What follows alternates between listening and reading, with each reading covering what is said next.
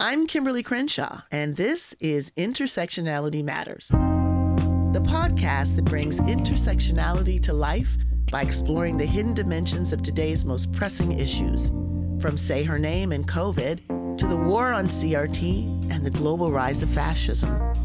This idea travelogue lifts up the work of leading activists, artists, and scholars and helps listeners understand politics, the law, social movements, and even their own lives in deeper, more nuanced ways. It's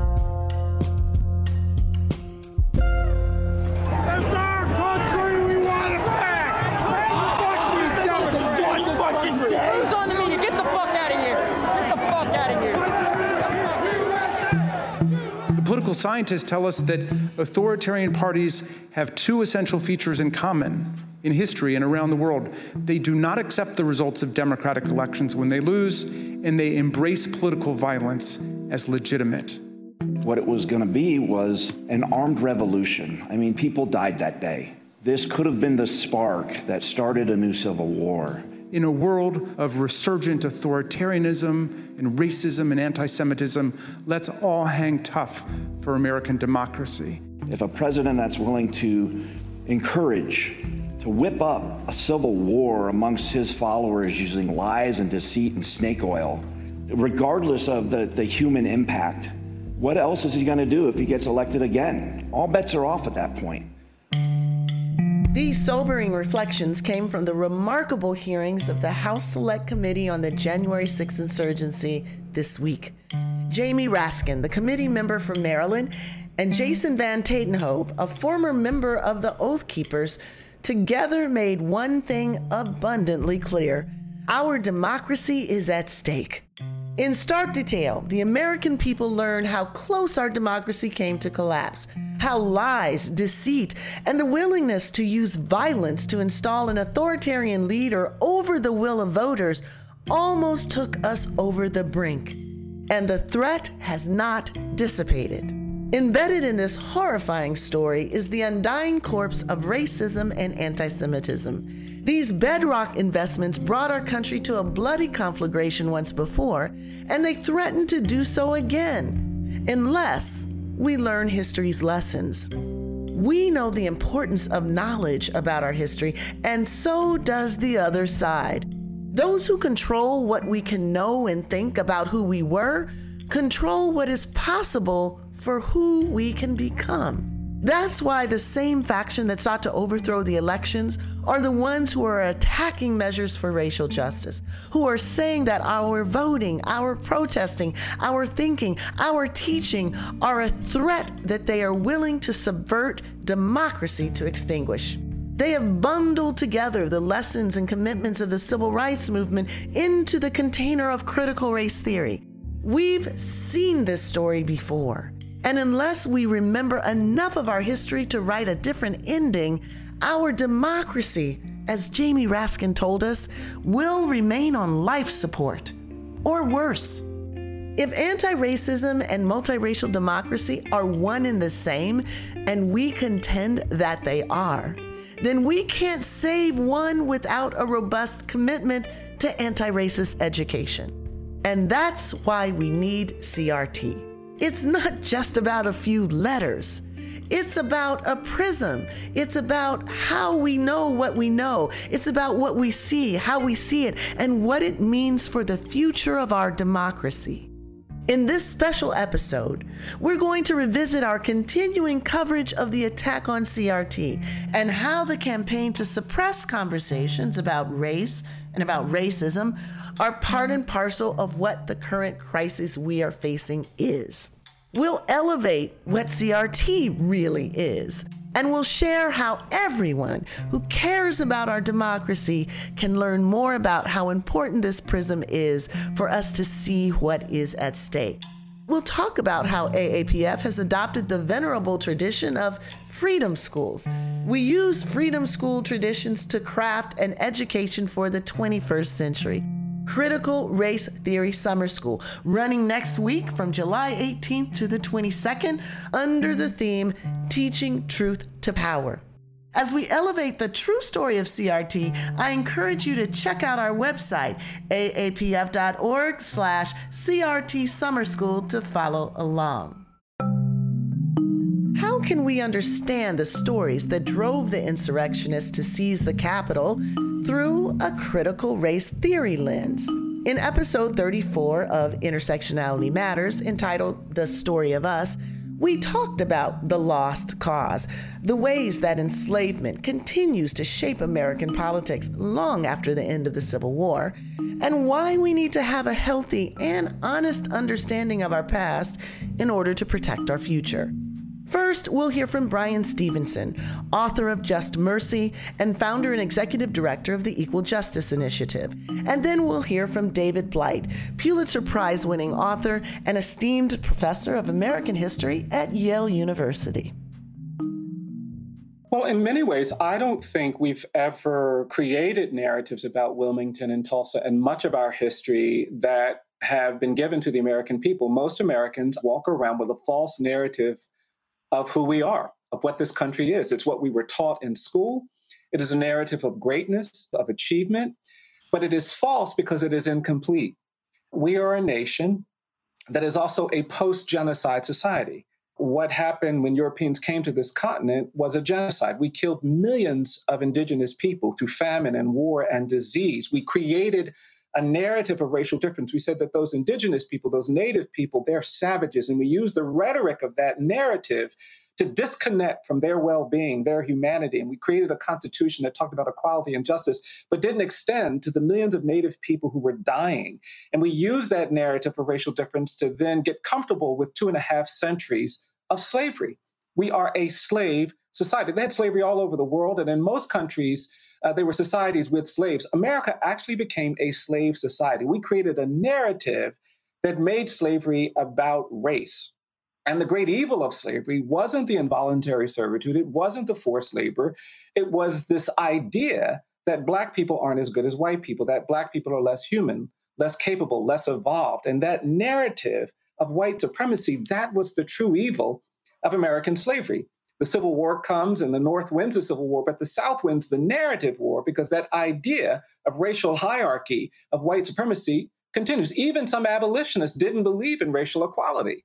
And that's why I've argued that slavery doesn't end in 1865. It just evolves. We passed the 13th Amendment that talks about ending involuntary servitude and forced labor, but says nothing about ending this racial hierarchy. It's why Reconstruction fails, because we weren't committed to a narrative of equality. And lawlessness then defines the 20th century. Black people pulled out of their homes, beaten, drowned, tortured, tormented, lynched, sometimes on the courthouse lawn. Our Supreme Court did nothing. Our Congress did nothing. Our policymakers did nothing. We were a nation in the first half of the 20th century that gave in to lawlessness. And that created this mass exodus. And the Black people who went to Cleveland and Chicago and Detroit and Los Angeles and Oakland didn't go to those communities as immigrants. They went to those communities as refugees and exiles from terror in the American South. Mm. And then we had the Civil Rights Movement. But even there, the narrative was corrupted. It was a false narrative. We had courageous people who did courageous things. But that narrative of racial difference was never confronted. The presumption of dangerousness and guilt that gets assigned in Black and brown people was never really addressed. So after the Civil Rights era, when we passed the Voting Rights Law and the Civil Rights Law, we had the same phenomena happening that we had after the Civil War, retreat from enforcement. And then we created this new institution of mass incarceration, over-incarceration. And at the beginning of the 21st century, we're hearing from the Justice Department that 1 in 3 Black male babies born in this country is expected to go to jail or prison, and no one responds. We don't react to that with a kind of pandemic level of concern. And our jails and prisons fill up. And Black people are shot and killed on the streets by the police, and people are confused why there's such anger and frustration. So the narrative of America that we need to confront is a narrative we've never been forced to confront. And so the challenge we have is, will we find the courage to do this? Because in other countries where this has happened, South Africa, Germany, there was a tremendous shift in power. Black South Africans took over. That's why you had Truth and Reconciliation. In Germany, the Germans lost. That's why there's a Holocaust memorial in Berlin. And the consequence of that shift in power has yielded something that I think is powerful. When you go to Berlin, there's a reckoning with the legacy of the Holocaust. You couldn't, I don't believe, succeed too long by talking about make Germany great again by invoking some romanticized vision, it would not be acceptable to the world to have that. There are no Adolf Hitler statues in Germany. It would be unconscionable for someone to say, let's honor the architects of the Third Reich. But in this country, I live in Alabama, surrounded by the iconography of the Confederacy, where we honor and romanticize the defenders, the perpetrators of this violence. And those images that many of those folks took to Washington on the 6th is an indictment of our failure collectively to tell the honest story. And Hollywood and storytellers and filmmakers are implicated in that, because it was a generation of cowboy and Indian films that kept us away from dealing with the Native genocide. It was a century of storytelling that made slavery somehow romantic and benign and put Black people in roles that we were led to believe they were happy to be enslaved and marginalized and disenfranchised. It was even in the storytelling of civil rights that we had to create white saviors to kind of get those stories palatable. So I think that's the challenge that we face. We've got to confront this. And that's why I believe, we're really at a moment where we need an era of truth and justice. And that's the challenge that I think awaits this country. And it's the reason why we had that explosion of lawlessness and mob violence on the 6th of January. I want to bring David in here, as well. So Brian was talking about dimensions of the lost cause frame and what was necessary to make it palatable so that effectively the South won the narrative war. What is it that you see in the sort of revivalism of lost causism in American politics now, and particularly as playing out in January the 6th? Well, thanks. Hard to follow Brian. I love the way Brian can capture so much history in single sentences. I wish I could do that. Anyway, to the original idea he brought up of this broad master American narrative that we are a people of progress, always improving, always solving our problems. I think it was Richard Hofstadter, at least that's who's given credit for it, who once said, the problem with the way some people do American history is America was born perfect and then launched its career of improvement. which I love that. 1776 commission, right? Exactly. That's current. That's why that 1776 project, well, it's one of the reasons it's to be denounced and avoided.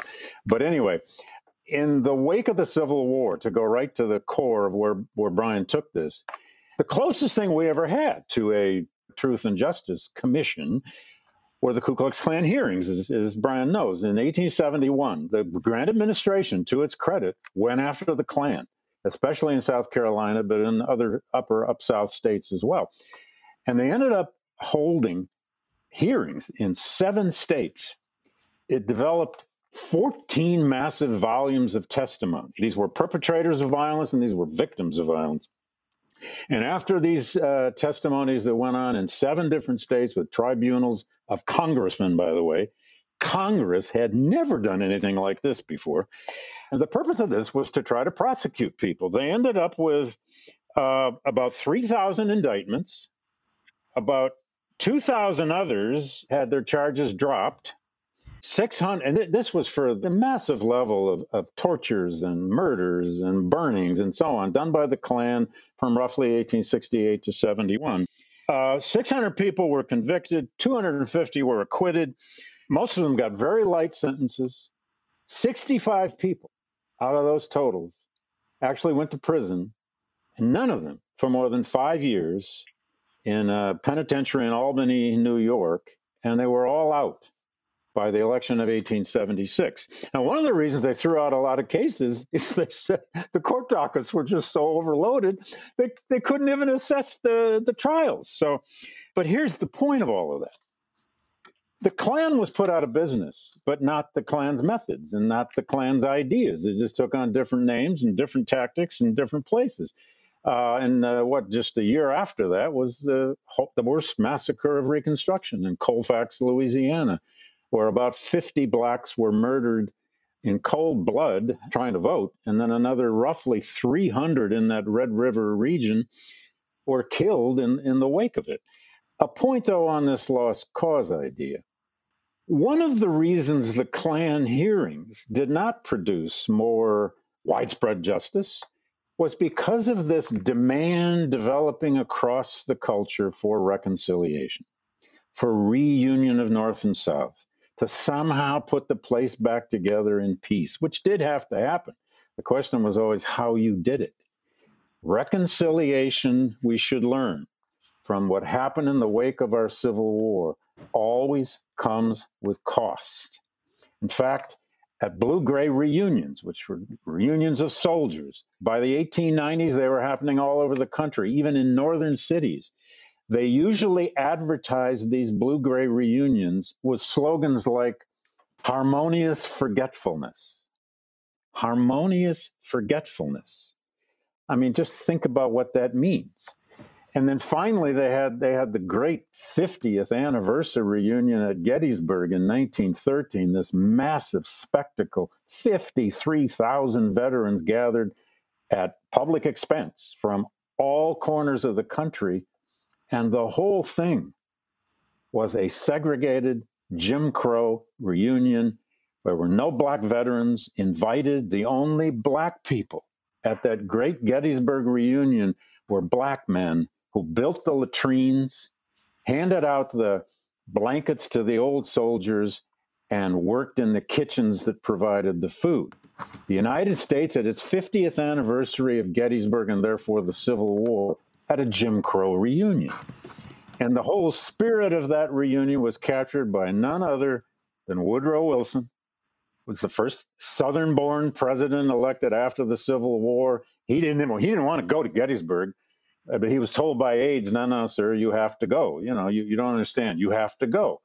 So he comes, he shows up, he gives a speech in a giant tent to all these veterans. And what does he call the Civil War? He calls it the quarrel forgotten. Just the quarrel forgotten. And he left them with this image of all these glorious old men looking into each other's eyes and finding love again. Anyway, you know, that's what harmonious forgetfulness gets us. And the warning there, and I'll stop with this, the caution, of course, is all this talk of unity now, all this talk of healing about our recent experience, whether it's 6 January or everything in the Trump years. Our history tells us be very careful about how much healing you promote without real justice to go with it. And that's our task in front of us right now. And it isn't going to be any easier this time than it was 100 years ago. David Blight's caution about proclaiming healing without justice couldn't be more apt. The story that Bryan Stevenson told, the story of how slavery and white supremacy evolved rather than died, is the story that critical race theorists have been telling for decades. The false reunion between the Union and the Confederacy is like the false ending of every episode of Friday the 13th. The evil that created disaster doesn't die. It lives on in institutions, in housing, in education, in culture, and in law, even though its afterlife is denied by colorblindness and post-racialism. One of the core observations of CRT is you don't solve the problem of racism by refusing to talk about racism. You deal with racism by understanding how it functions and to what end.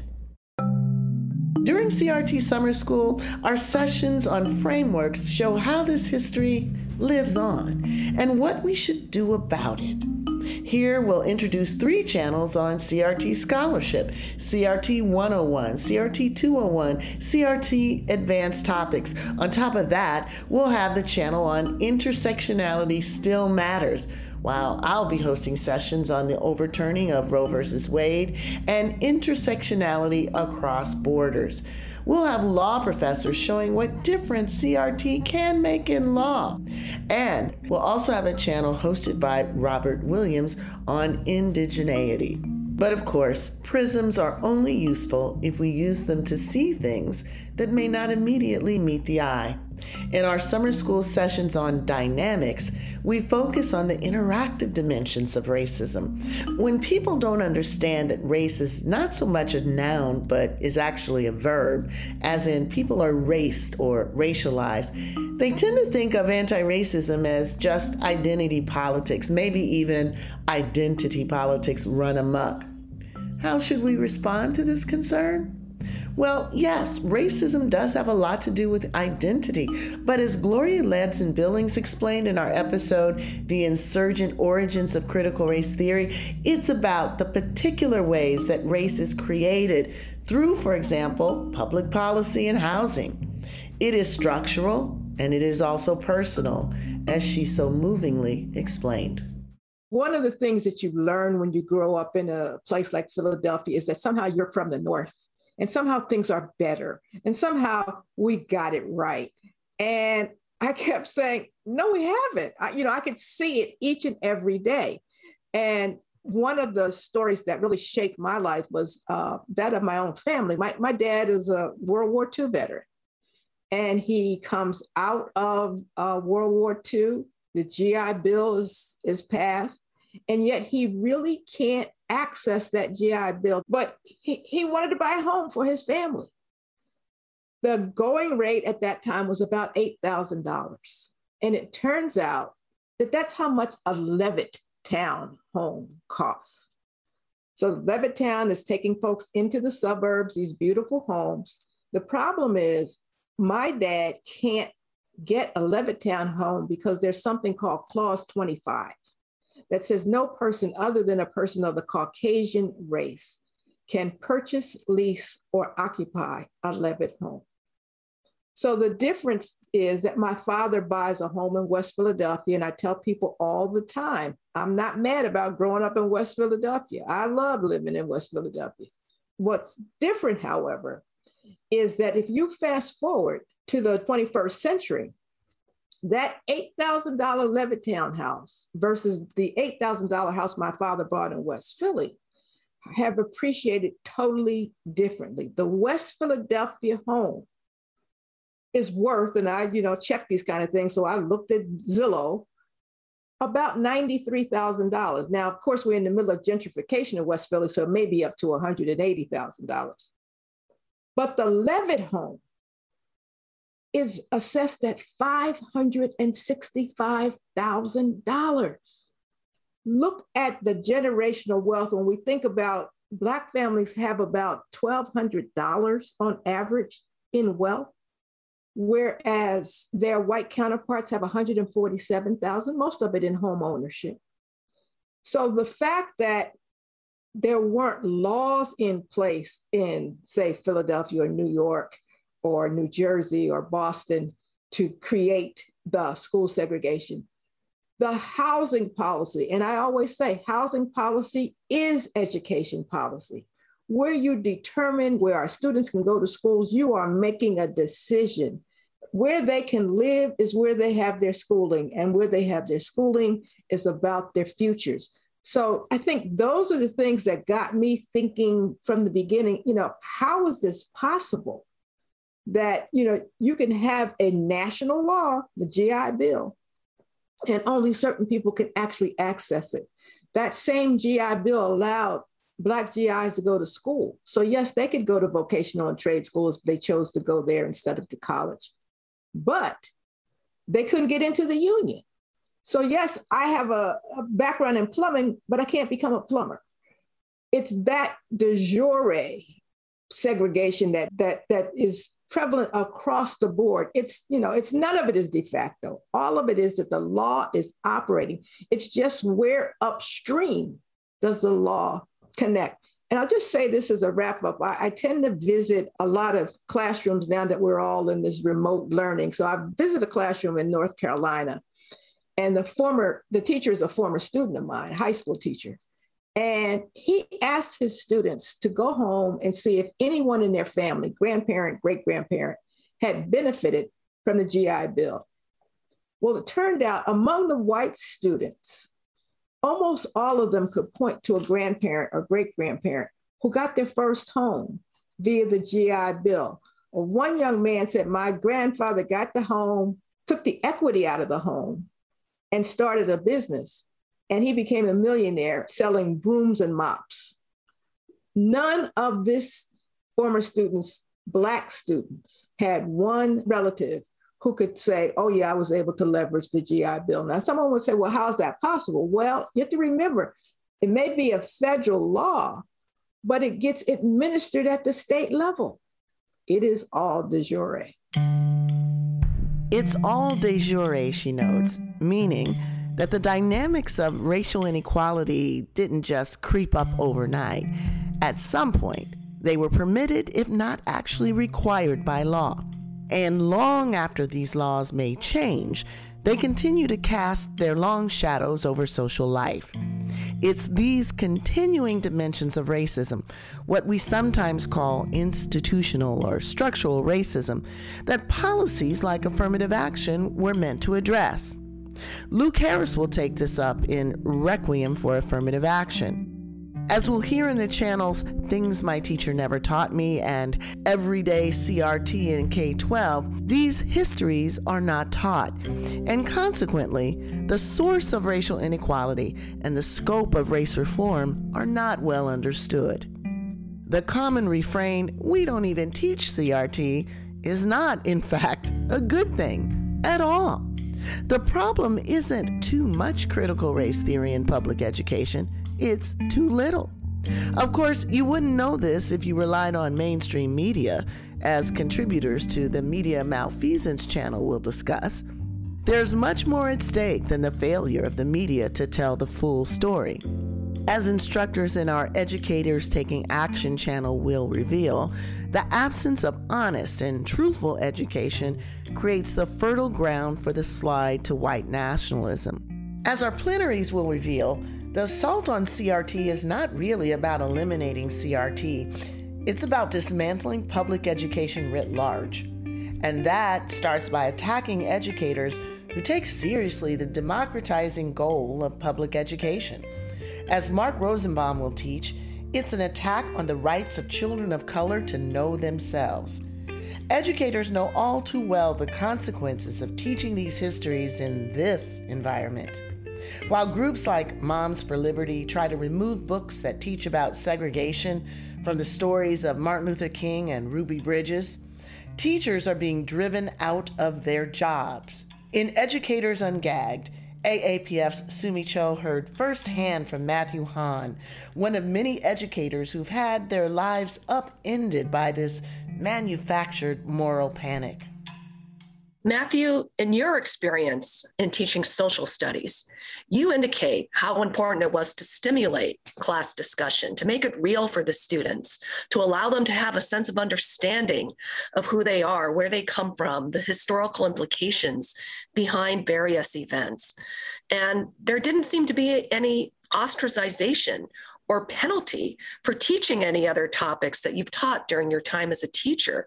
But there was an uproar once your lessons touched on issues relating to racial equity, social justice. You dared speak the words white privilege.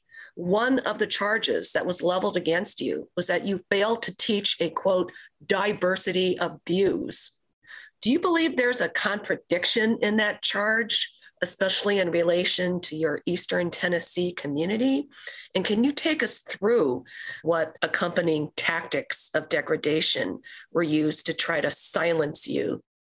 Sure. Thank you, Sumi. Just echo what Dr. Whitfield said. Thank you for having us. I teach in a county that is 95% white, in a school district that is 98% white.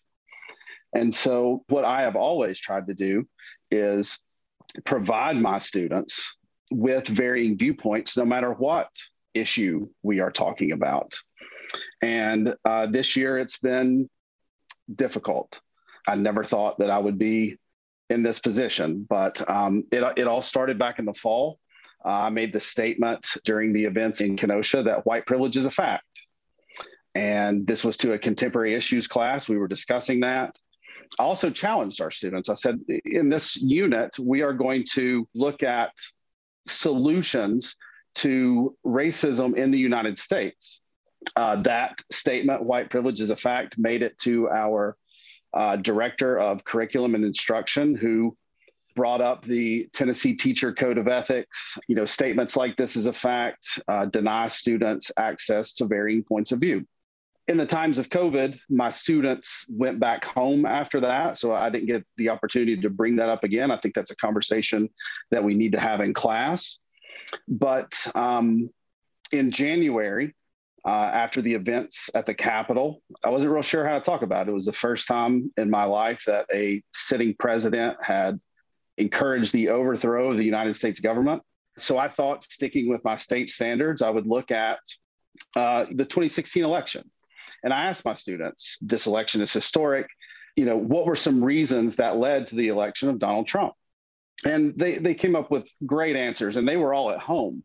But I decided to lead with a Ta-Nehisi Coates essay that made it to a parent who complained about the language, said that I was denying students access to varying points of view.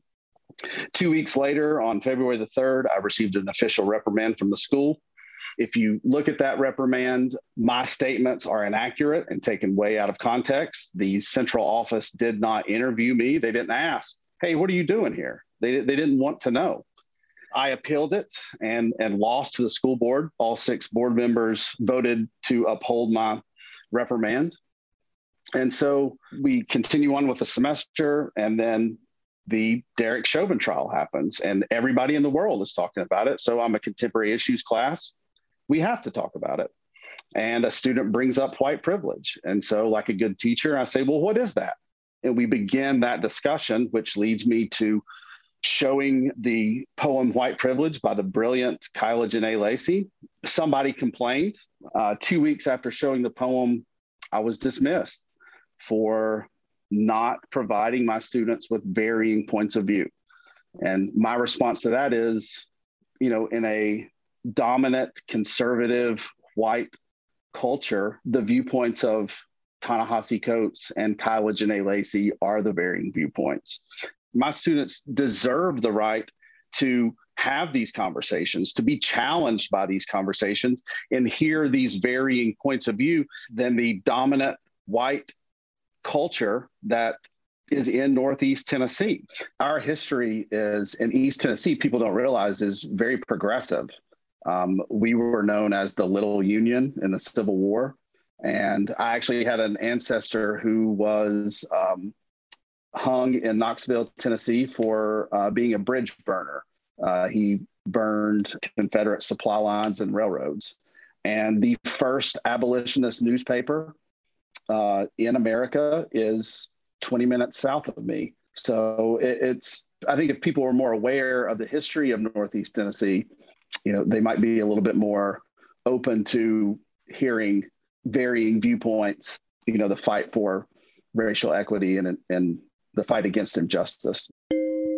Matthew Hahn and the others featured in that episode will join us in summer school. They'll teach the very lessons that their school board sought to censor. Now, as teachers, they'll be the first to direct our attention to the students, those who are being held hostage in this attack on public education.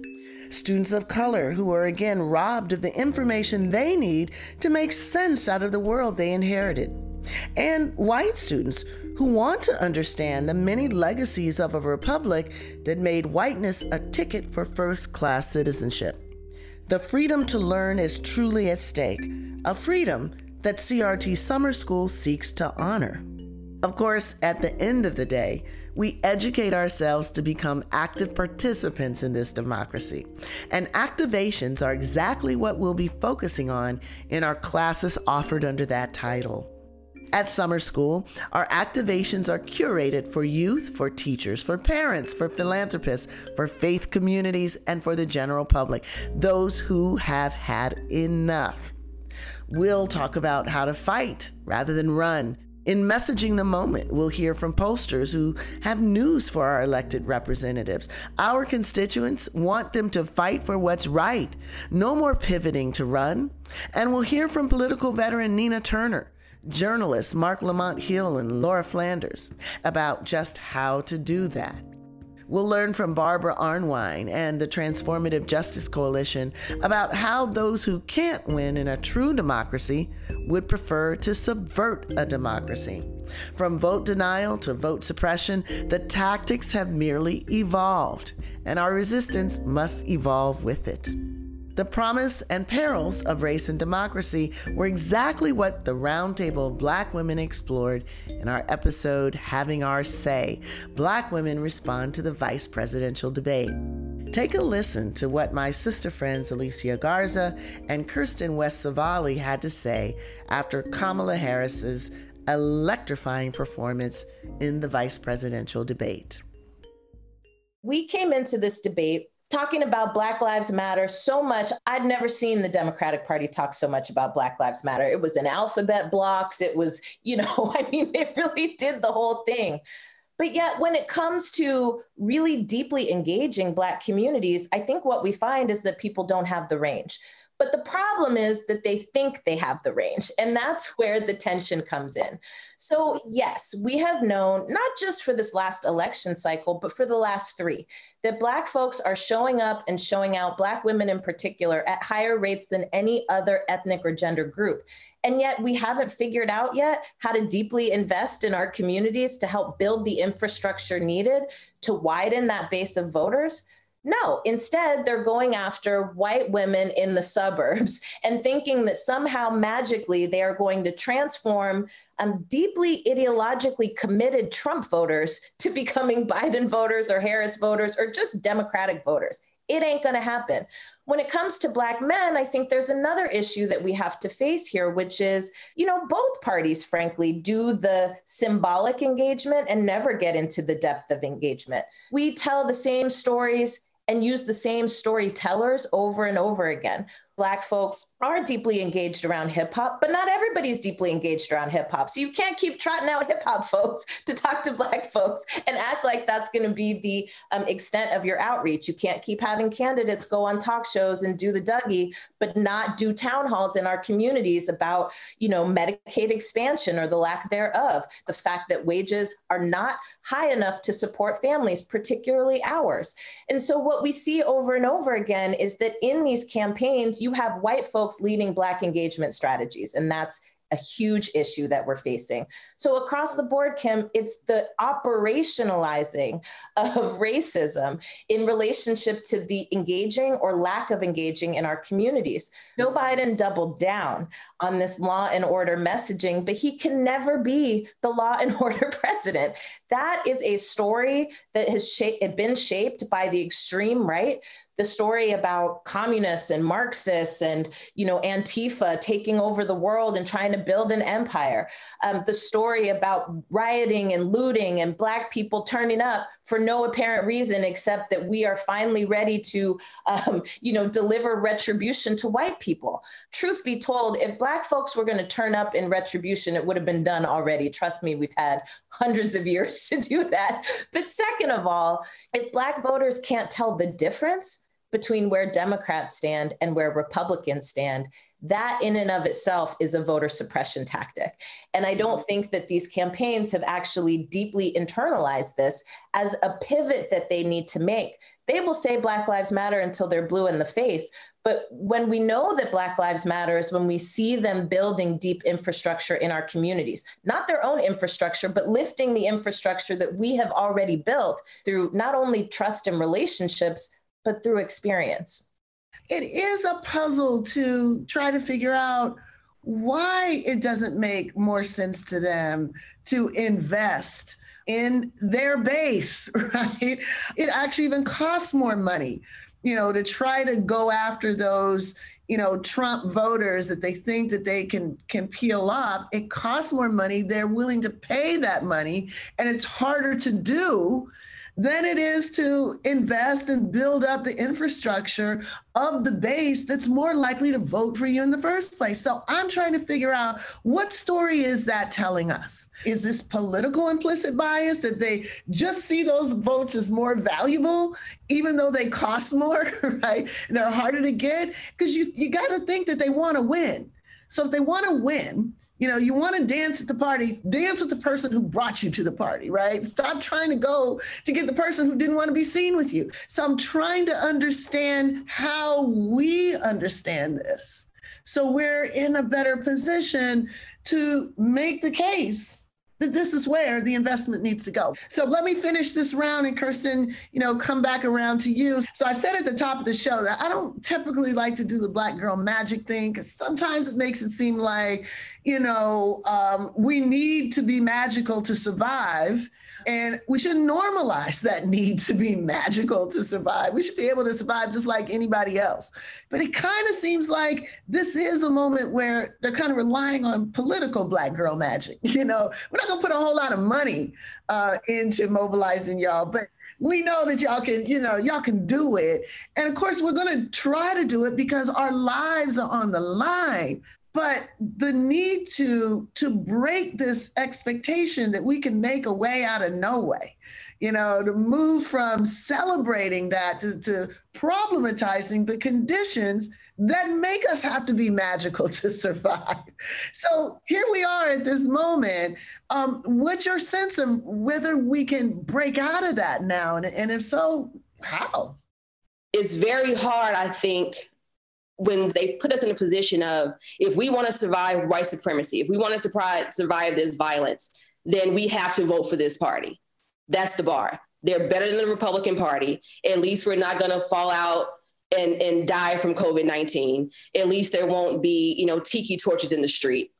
But until the Democratic Party, I think, reckons with its own violence and its own complicity, we will continue to be at this juncture. So for 8 years, we're talking about the Obama administration, how much violence happened to Black people? How much did we have to push for while we can't wait? How were police officers held accountable during those years? Look at Chicago with Laquan McDonald. What happened with those things? So until the Democratic Party, I think, reckons with its own violence and its own complicity, we'll face them kind of backing off when those conversations come up. So people can laugh and joke about, everybody was talking about Hillary Clinton and super predators. It's cute. However, when we talk about the drug war and why the police were even at Breonna Taylor's house, right? And we're talking about arresting the boyfriend and, it was drugs in the house. Crime bills matter. That matters. This is a direct continuum of that kind of thinking. It really, really is. So when we talk about the interest, I said a long time in 2016, I even said the Democratic Party is going to probably move a little bit further right because they can. They're not going, when have they ever said, we're going to go into these hoods. We're going to go to the people and respect and listen to their voices and say, this is why I'm not voting. This is why I don't trust you. Going back to the primary, you would have thought that Joe Biden was, golfing and sipping Mai Tais with Strom Thurmond. He was that bad of a person. And now we're supposed to just trust him. People aren't stupid. So there's some people, it's a political game to some people. And for some people, it's about their lives. It's not just a scrimmage, as Obama has said. And at the end of the day, we all come together as one purple country. No, the hell it's not. These people are violent. They're white supremacists. They won't even clearly say he's racist. He believes in racist things, or he won't disavow racist people. But how come we can't say this man at this point is an accessory to the deaths of hundreds of thousands of people? What does that mean if we live in a country where our Constitution and our structures can't even allow us to get rid of somebody like that, who is the antithesis of everything this country claims to stand for? There's nothing we can do. So my takeaway when I see Black girl magic, I didn't really go into it with that mindset, because at this point, like you said, it's not about being magical. We're trying to survive, and we shouldn't have to be magical to survive. We shouldn't have to wonder, because we have more pre-existing conditions, we have to go vote to save this country. But what if I bring COVID-19 back to my family? What if I die? So there's just, I don't know. I'm not feeling much magic right now, Kim. And indeed, our survival as a democracy is not about magic. It's about protecting the hard-fought rights to vote, to raise our voices, and to tell our truths. Now more than ever, we're coming together to protect ourselves, protect our legacies, to protect our lives. In summer school, we are all about sharing with each other what works, sharing our vision of the lives we want to lead, the prisms we need to guide us, and the tactics we need to get there. It's a great gathering space where there are a lot of conversations, some likely, some unlikely. Social workers will talk about artivism and intersectionality. Grassroots organizers will work together with parents. White women will organize as counterweights against the CRT panic. Faith communities will work to resist the weaponization of religion. Lawyers will imagine alternatives to the current legal order. And people of color will learn different histories from their own. As you can see, there's a lot to cover. And with 100 instructors, 21 channels, and 85 plus classes, there's an activation for everyone, because everyone has something at stake. CRT Summer School. It's live July 18th through the 22nd and on demand until September. There's a sliding scale for tuition, group rates, and scholarships so everyone can attend. And don't forget there's CLE and other continuing education credits. If you're a lifelong learner or just looking for a community that is ready to fight for our future, then come to the Virtual Schoolhouse. We'll be there waiting for you. Intersectionality Matters is produced and edited by Julia Sharp Levine. This episode was co-produced by Ashley Julian, with support provided by Destiny Spruill, Rebecca Scheckman, and the African American Policy Forum. You can support us by subscribing and leaving a review, following us on social media, and joining our Patreon page for bonus episodes and exclusive content. I'm your host, Kimberly Crenshaw, and this is Intersectionality Matters.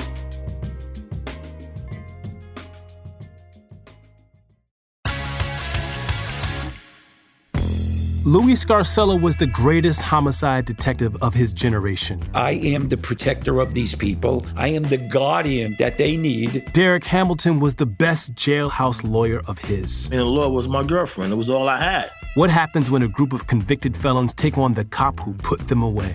We gotta attack Scarcella. Come and get me. Listen to new episodes of The Burden on the iHeartRadio app or wherever you get your podcasts.